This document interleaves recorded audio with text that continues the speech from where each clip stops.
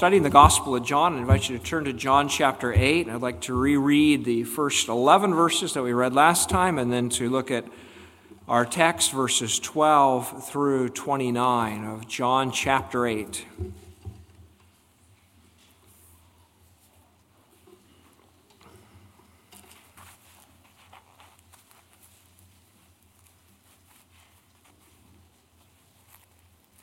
John 8 at verse 1.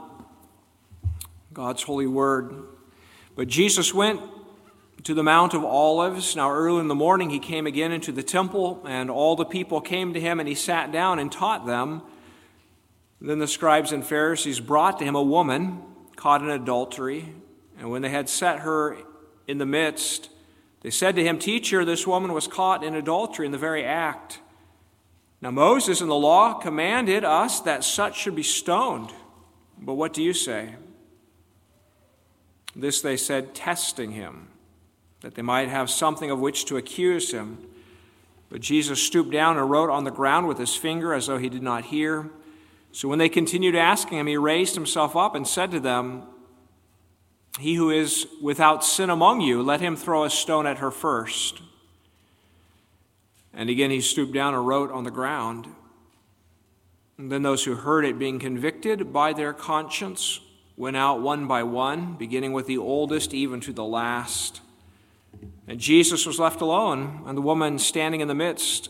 When Jesus had raised himself up and saw no one but the woman, he said to her, "Woman, where are those accusers of yours? Has no one condemned you?"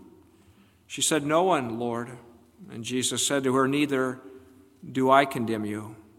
Go and sin no more." And here's our focus tonight. Verse 12 through 29. Then Jesus spoke to them again, saying, "I am the light of the world. He who follows me shall not walk in darkness, but have the light of life." The Pharisees therefore said to him, "You bear witness of yourself. Your witness is not true." Jesus answered and said to them, "Even if I bear witness of myself, my witness is true, for I know where I came from and where I am going. But you do not know where I come from and where I am going. You judge according to the flesh. I judge no one, and yet if I do judge, my judgment is true, for I am not alone, but I am with the Father who sent me. It is also written in your law that the testimony of two men is true. I am one who bears witness of myself, and the Father who sent me bears witness of me." Then they said to him, "Where is your Father?" Jesus answered, "You know neither me nor my Father. If you had known me, you would have known my Father also." These words Jesus spoke in the treasury as he taught in the temple, and no one laid hands on him, for his hour had not yet come. And then Jesus said to them again, "I am going away, and you will seek me, and will die in your sin. Where I go, you cannot come." So the Jews said, "Will he kill himself because he says, 'Where I go, you cannot come'?" And he said to them, "You are from beneath, I am from above. You are of this world, I am not of this world. Therefore I said to you that you will die in your sins. For if you do not believe that I am he, you will die in your sins." Then they said to him, "Who are you?" And Jesus said to them, "Just what I've been saying to you from the beginning. I have many things to say and to judge concerning you, but he who sent me is true. I speak to the world those things which I have heard from him." They did not understand that he spoke to them of the Father. Then Jesus said to them, "When you lift up the Son of Man, then you will know that I am he, and that I do nothing of myself, but as my Father taught me, I speak these things. And he who sent me is with me. The Father has not left me alone, for I always do those things that please him." God's holy word. We bow before him and ask for his help. O Lord our God, what a great revelation you've given to us. We pray for your Holy Spirit to illuminate your word and to brighten our hearts that we might see and believe and give you glory. Grant us faith in this Savior. In Jesus' name we pray. Amen. Well, last time, congregation, it was a very dark situation. As we reread that in the opening verses, there's a woman caught in adultery, and so she had entered a dark place of breaking her marriage vows or intruding upon someone else's. But even darker than that was the religious leaders, the Pharisees and the scribes, who have dragged this woman before Jesus, utterly insensitive to her need for grace and mercy. They are using her just to try to trap Jesus. They are hypocrites, legalists, and these are the leaders of the church. But in that darkness, the brilliance of Christ shines, because he drives away the hypocrites, and he extends grace to this woman, invites her to follow him. It's upon the heels of this story in verses 1 through 11 that Jesus speaks and says, I am the light of the world. He who follows me shall not walk in darkness, but shall have the light of life. This is actually the second I am statement in John's Gospel. You recall John's Gospel has 7 of them. We saw the one in John 6, I am the bread of life. Now we have, I am the light of the world. And then in John 10, we have 2 of them. I am the gate, and I am the good shepherd. John 11, I am the resurrection and the life. John 14, I am the way, the truth, and the life. And John 15, I am the true vine. And these are glorious statements, are they, of our Lord Jesus, who's revealing himself and proclaiming himself in glorious terms. He is a Christ who is for us, a Christ who's given to us, a Christ who comes for sinners. For the hungry, the spiritual hungry, he's the bread of life. For those walking in darkness, he is light. For sheep who are defenseless, he is the shepherd. For the dead, he is the resurrection and the life. For those who can't find a way back to the Father, he is the way. And for those who are spiritually withered, he is the true vine. These are glorious statements in which Christ is making clear that he is for sinners, right? We often want to think of Jesus. Satan wants us to think of Jesus as a Savior who's far off, who's not really interested in our needs. And yet, all of these statements he makes are statements that reveal he's a Christ for sinners. He's a Christ to rescue and to save and to deliver. Glorious statements. And so Christ isn't playing games. He's proclaiming in clear terms who he is, that we might believe. And in believing on him, have everything we need in him. And so tonight, this glorious statement, I am the light of the world. Let's look first at the wonder of this claim, and then at the truth of this claim, and then the consequence of this claim. Well, first of all, it's an astounding claim. I mean, we're used to it as Christians, but it's an astounding claim. I am the light of the world. People used to worship the sun, right? You imagine some man walking on earth and saying, I am the sun. No, you're not. The sun is radiant. The sun is expansive. The sun has the power to illuminate the earth and by its light and warmth to cause food to grow. You're not the sun. But Christ isn't claiming just to be a part of creation, the great ball of fire. He's claiming to be the very light of the world in the sense of answering to something far more than daylight or the warmth we need. He's proclaiming that he is God and that he is salvation for sinners who have no way back to God. I'm the light of the world. The background here is John chapter 7 as well. We earlier looked at John chapter 7, that it was the Feast of Tabernacles or the Feast of Booths. It was boys and girls, it was a fun time for boys and girls because they would put little tents or shelters up on their rooftops. Or they would set up camps outside of Jerusalem because people would come from all over to Jerusalem to live in booths or tabernacles and to remember their days in the wilderness. And we noted when we were looking at John 7 that there's this festival of the water. They would draw water from the well and carry it up and pour it out before the Lord, remembering how the Lord provided water in the wilderness. And as they look forward to the water of life God would give them, the fullness of salvation. But there was another kind of symbolic festivity that took place at this Feast of Tabernacles as this Jewish feast grew. And it was a kind of festival of illumination. That in the temple, it said that they had 4 huge lampstands. Some say they were higher than the walls, or as high as the walls, in this open area of the temple, the court of the women. And that they would, on these nights of the festival, they would light these lamps after pouring huge quantities of oil into the bowls at the bottom. And these things would light up with such an expanse that they say the whole city would be in some way lit up. One of the Jewish writings says there was not a courtyard in Jerusalem that was not illumined by the light of the place of the water drawing.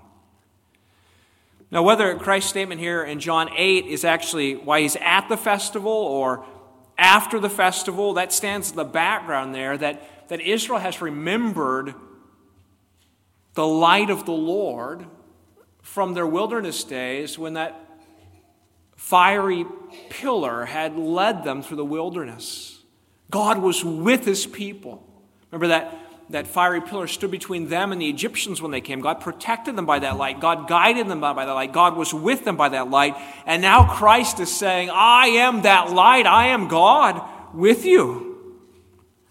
I'm the light of the world. God's people need light. Need light. In the Bible, there's so many wonderful things about light, right? We think of the dark creation, which God spoke and called forth light. And we need light to live, don't we? So we don't stumble over things, but we need light. If there's not light, there wouldn't be food on this planet. But God's people need light because their history is one in which they have returned to darkness. They've snuffed out the light of the prophets. They're now learning that many of their spiritual leaders are filled with spiritual darkness. They've seen what they did to this woman. They're a diseased and a sick people. As Jesus walks through Jerusalem, there's people that are maimed. There's people that are possessed by demons. This is a dark place. And it still is tonight, isn't it, in our world? We live in darkness. A dark world of ignorance and confusion. We grieve over the foolishness we see around us. And it's not just out there somewhere, but our own hearts by nature are dark. Stubborn darkness insists on going its own way, finding pleasure in everything except God, delighting in the things that delight Satan. But Christ comes as light, the light of the world, to show us the way, to bring us back to God. But even more than that, light is life. Light is life itself. Remember, the Gospel of John actually opened up with those wonderful words that we know. In the beginning was the Word, and so forth. And then it says, all things were made through him, and without him nothing was made that was made. In him was life, and that life, and the life was the light of men. The light shines in the darkness does not overcome it. And then it talks about John, who came as a witness to that light. That was the true light, which gives light to every man coming into the world. Jesus Christ is light. He is the light of life. In Psalm 89, verse 15, we read, blessed are the people who know the joyful sound. They walk in the light of your countenance, in the light of your face, your countenance upon us. Darkness is death. To live outside of the brightness of God's face, that's death, right? I mean, that's actually what hell is, isn't it? Hell is when God's face is turned away and you're cast into outer darkness. But to live before the radiant face of God smiling upon you, that is life. It's to have fellowship with him. Christ has come not only to be the light upon our path, but he's come to bring us into the brilliance of God's smile. I am the light of the world. It's an extraordinary claim. Who could bring us back to God? Who could put us back in the light of God's countenance to walk in joy before the living God but Christ? So he makes here an astounding claim, and it's an exclusive claim, right? I am the light of the world. He doesn't share this glory with any other. He doesn't say that there's any partners in this cause. He alone is the light of life. The Pharisees will get angry at him as we read on in our text here and upset with him, not because he says he has some light as a rabbi to shed. They're not upset because he says he can tell people the way to happiness. They're upset with him because he's claiming that he himself is that light, that favor of God come to sinners. I am the light of the world. Not just a light for Israel, but for the world, even Gentiles. What a beautiful claim. He's light for young and old, male and female, rich and poor, educated, uneducated, for those living in lands of democracy and for those living in lands of communism, Christ is the light of the world. God has sent his Son into the world for this very purpose, to come to a dark people in a dark land under the oppression of Satan and to restore them to the brightness of his face. And yet who knows this light? Only those who follow. I am the light of the world. He who follows me shall not walk in darkness, but have the light of life. What does it mean to follow Jesus? It means to believe on him. It means to come to him confessing that I of myself am all darkness and I need you. It means taking him at his word, trusting in him. It means looking to Christ on the cross, who in order to be for us the light of the world had to suffer the deepest darkness. Those 3 hours of darkness on the cross at noon to 3 p.m. were symbolic, weren't they? That the place that we deserve to be cast out of God's presence was the place that Christ had been put. God's favor turned away. And we await in Christ the day when darkness will be no more. The New Jerusalem, we're told in the book of Revelation, which will be filled with the illuminating glory of God. We're told that in that New Jerusalem the gates will never be shut because it will never be nighttime. It will be all light. That's our destiny. The place where it is all light all the time. It is 100%, 24/7, perfect fellowship with the radiant, living God. I am the light of the world. He who follows me shall not walk in darkness, but have the light of life. To be united to Jesus Christ by faith means we're not bound any longer in that dark dungeon of Satan's kingdom. Just read this morning with the girls in the catechism class about the author of the Belgian Confession, Guido de Brès, who, he wrote the Belgian Confession, and when it was discovered he had written this thing, then they hounded him for 5 years, and he went around preaching and wore disguises and different stuff, but they caught him and they put him in prison. And he was down in the dungeon, the place where all the sewer of the place ended up. And yet amazingly, when he got the word that in a few hours he was going to be executed, hanged, he told everyone what a joy and delight that he should have the honor to die for the Son of God. In a dark place, but the brilliance of Christ's light in his life and heart. We don't walk in darkness anymore. We have seen the light of life. We belong to the kingdom of the Son of God. And in this kingdom it is always light. We know every day that God is for us and not against us, that the Spirit has been set upon us as the seal of our inheritance, that we're never on our own, that God will never leave us and never forsake us. It's said that at that Jewish festival of illumination during the Feast of Tabernacles, they would light those lamps and they would dance around all night. It was jubilant and celebration. But how much more now that Christ has come? Blessed are the people who know the joyful sound. They walk in the light of your countenance. To live under the smile of God, to bask in that love, and to know we have a message now for the world. We know He who is the light of the world. Ours is not a Savior simply for this congregation or this denomination or these kinds of people. I'm the light of the world. We think a lot of thoughts maybe about our neighbors in Salem. But we should recognize that so many are living in darkness. And it is an ugly, deep, awful darkness.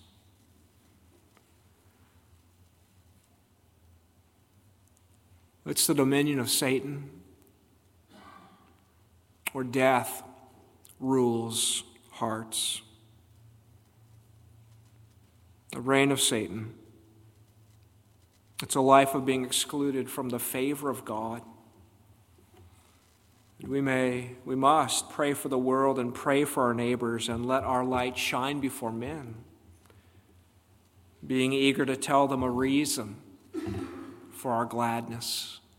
that we know he who is the light of life. So it's a wonderful claim Christ makes, but then secondly, notice the truthfulness of this claim.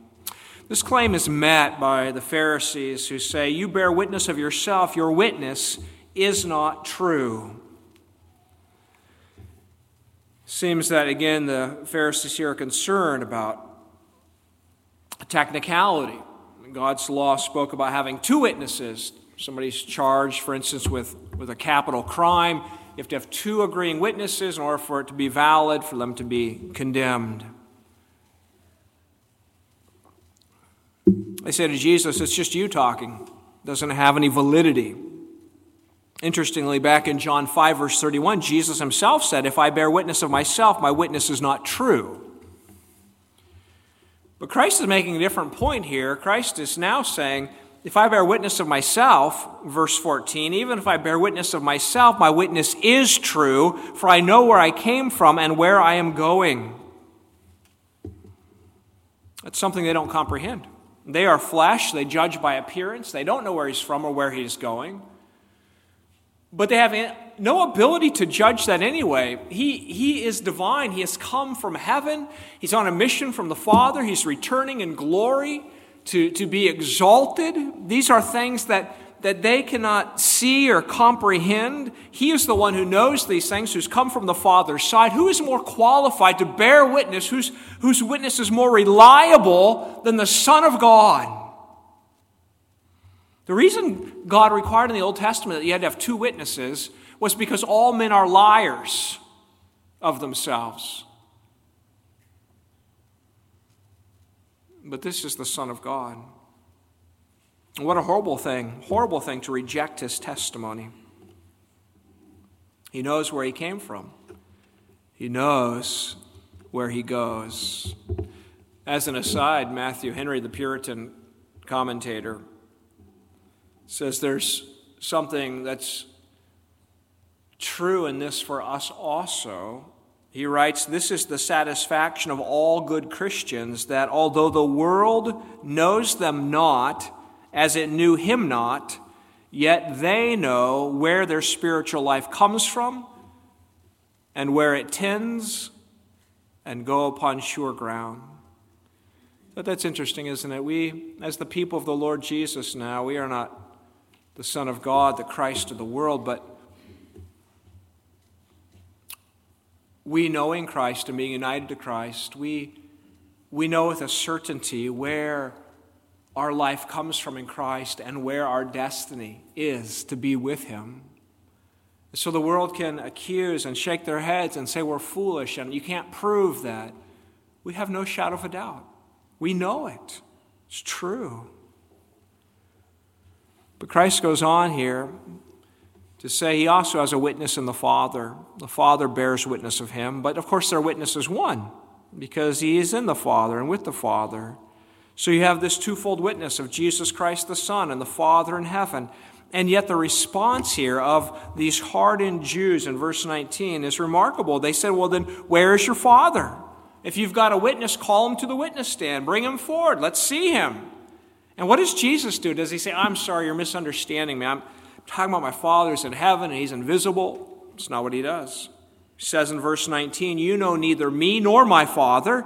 If you had known me, you would have known my Father also. That's a devastating indictment. Saying you don't know my witness, you don't accept my testimony because you don't know God. You're strangers to God. You stand outside of his fellowship. And so two things are made clear. Number one, no one knows God who doesn't know Jesus Christ. There's all kinds of people in this world who claim that they know God, and yet they reject Jesus. And sometimes people use this kind of an idea that we're all climbing a mountain to God at the top of the mountains. We're all just on different sides of the mountain. We're taking different trails up the mountain. But, it doesn't matter, they say, whether you believe in Islam or Judaism or Christianity or Buddhism. We're all just taking so many different trails to the top of the mountain to God. But that's clearly not the case.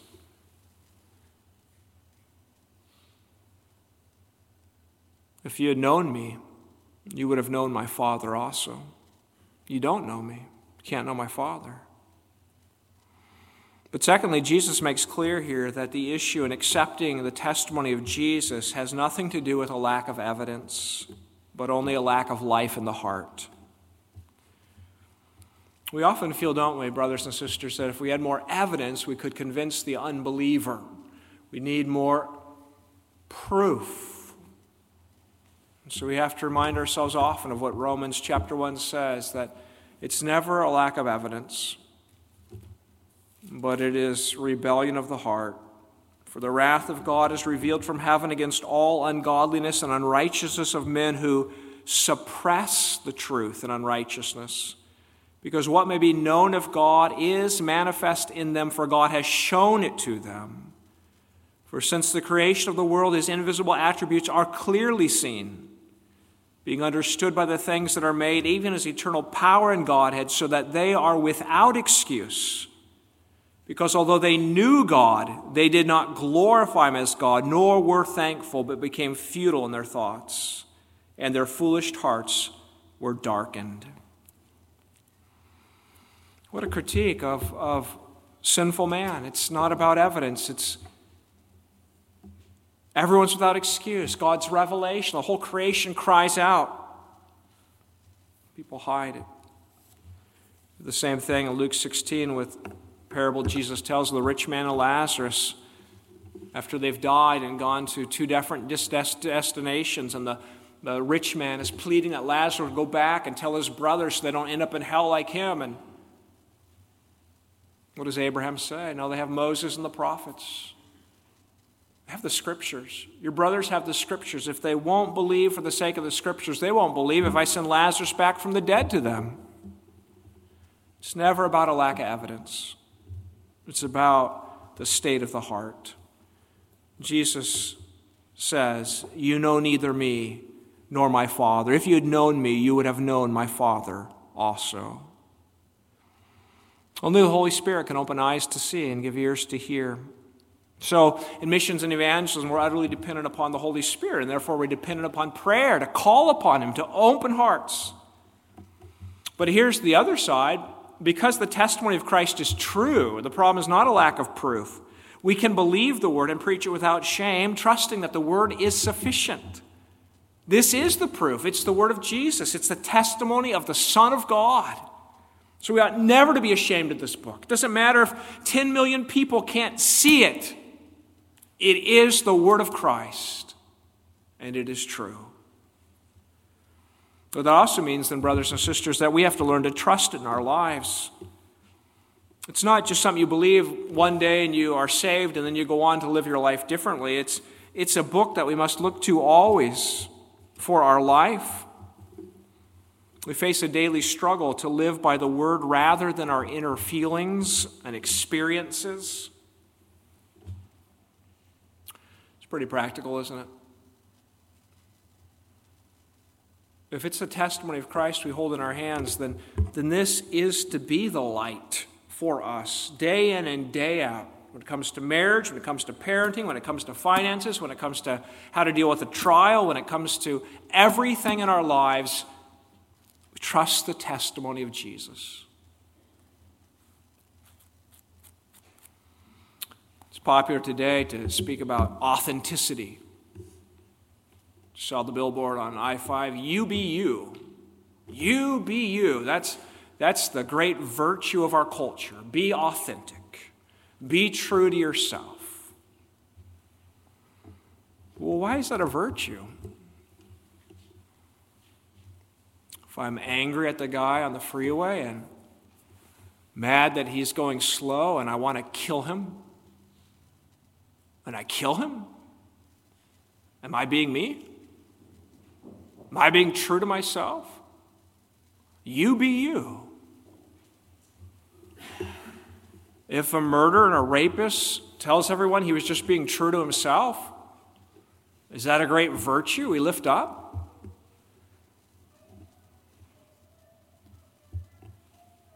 Why is being true to our dark minds a good thing? Jesus is the light of the world. We aren't. we are darkness. We're not called to be true to our wicked selves. We're called to repent, to grieve it, to sorrow over it, to turn from it, to look to Christ who is our light. And so when it comes to all the things in life, our calling is not to do whatever our experience and emotions say. Our calling is to come into the light of Christ's word and to trust this testimony. It's true. It's true. We're to trust it not because we, first of all, experienced it and found it to be true. We're to trust it because it is true. It is the word of Jesus. And therefore, even though I don't feel it, it doesn't feel like something I want to do, and it looks to me wiser to go this way, I'm to believe the word. Not just on the day I get saved, but every day of my life. He is the light of the world. We are not. And He is God of God, light of light, very God of very God, as we confess in the Nicene Creed. And for Him, being true to Himself is noble and right. He is God.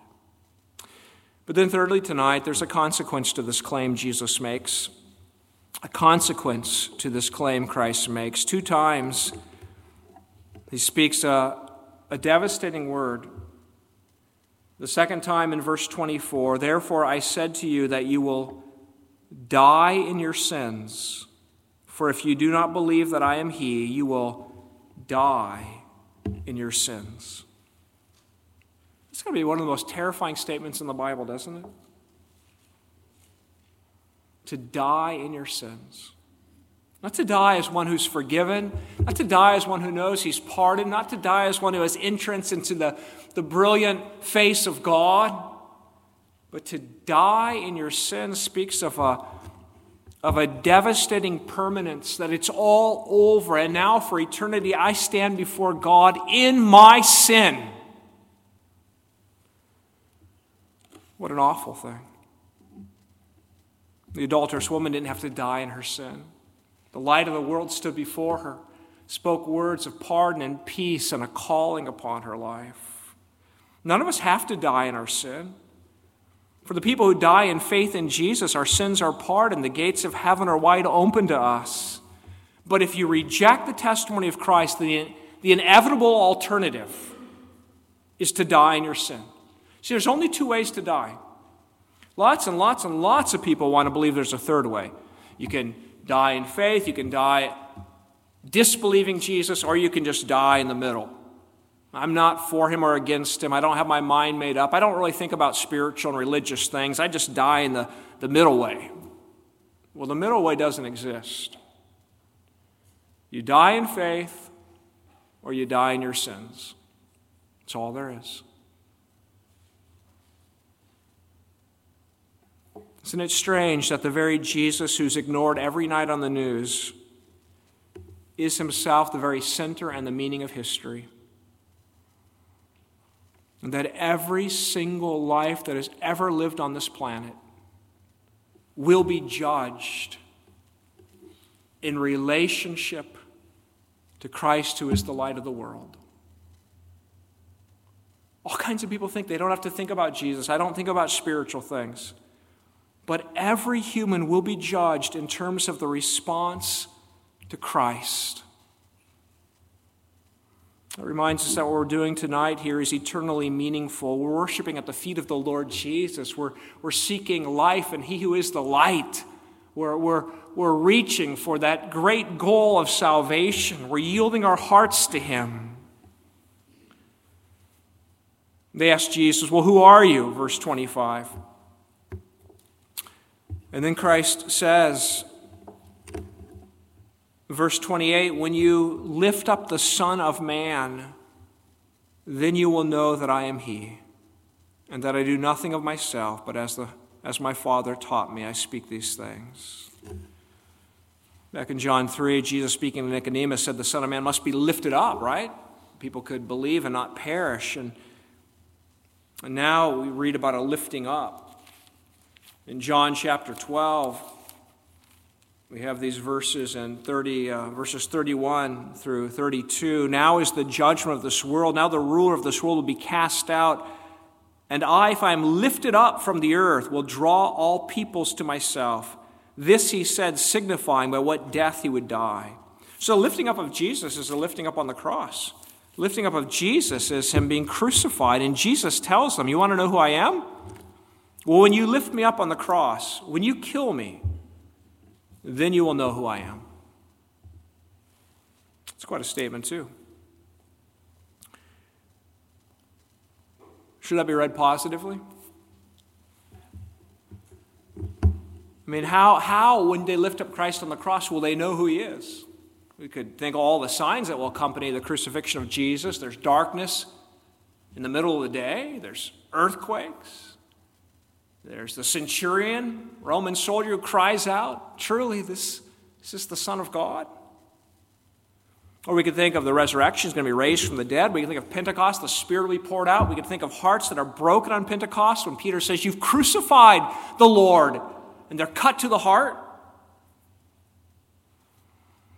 And yet, in John 8 here, Christ's words don't seem to be hopeful about conversion, but he seems to be giving a devastating warning here that when they try to destroy him, they will discover that he is indestructible. When they think they have triumphed over him, they will discover that he is the Lord. One writer says their intention was to plunge Christ to the lowest hell. He tells them that they'll be completely disappointed and that it will be altogether contrary to what they expect. In the cross itself, he gained a splendid triumph over Satan before God and the angels by blotting out the handwriting of sin and canceling the condemnation of death. There's going to be a terrible realization for some when they discover the Christ they hated and thought they had gotten rid of is in fact truly the Son of God.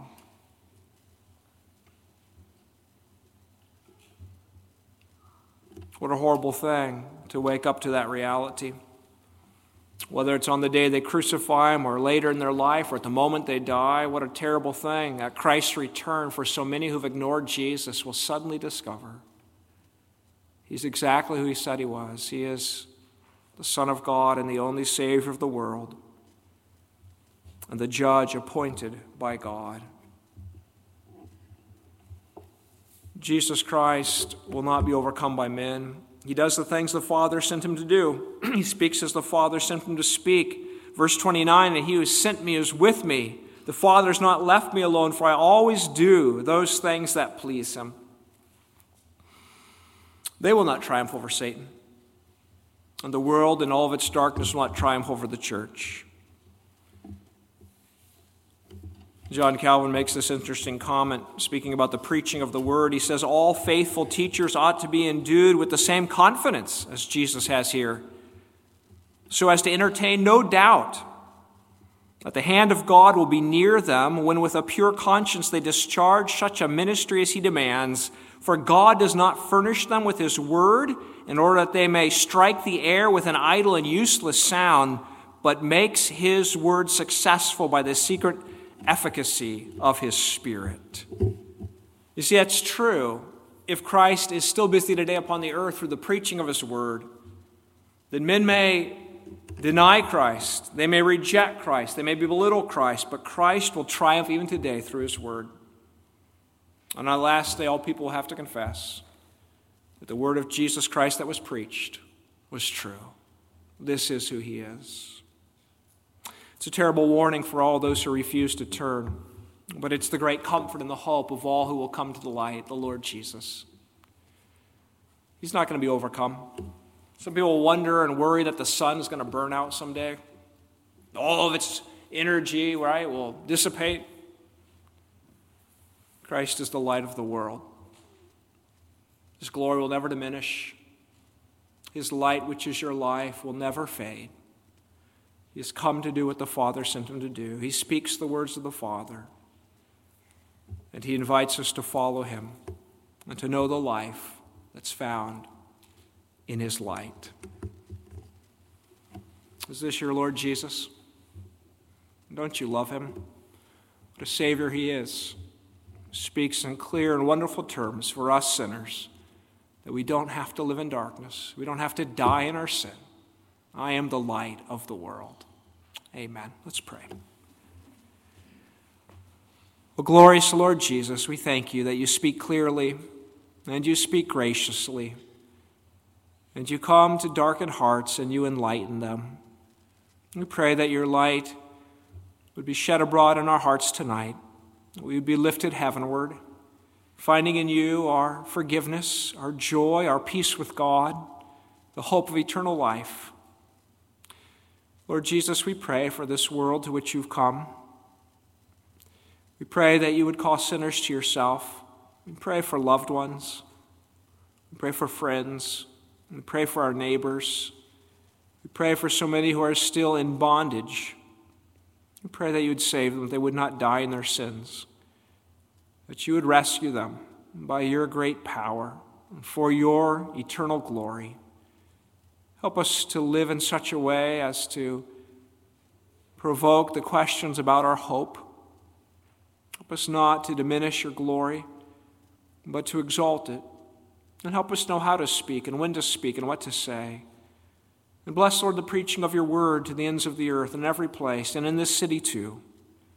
We pray that the testimony of our Lord Jesus Christ would be faithfully declared, that many might hear and believe. In Jesus' name, amen.